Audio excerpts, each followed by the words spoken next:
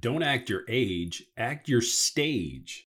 Welcome to today's leadership thought of the day, brought to you by the Leadership Lifestyle Podcast. So often we get wrapped up in how old we are, where we are in life. If I'm in my early 20s, I'm supposed to do this. If I'm in my 40s, I'm supposed to do that. If I'm 75, I'm supposed to do the other thing and retire and not do much. And it really is more about what stage you're at, what you're doing, what you've transitioned to, not a number. As the great Ben Franklin said, don't die at 25 and be buried at 75. And certainly toward the end of your career, there's a whole fourth quarter that you can make an impact on people and do things in your life you normally wouldn't do, rather than think, oh, well, I'm just out of the workforce and I should just sit on the couch and not do anything. So don't get so wrapped up in the age and what you think you're supposed to be doing. Think about the stage of your life you're in and work toward that. And today's leadership thought of the day, brought to you by the Leadership Lifestyle Podcast: grow yourself just a little bit more.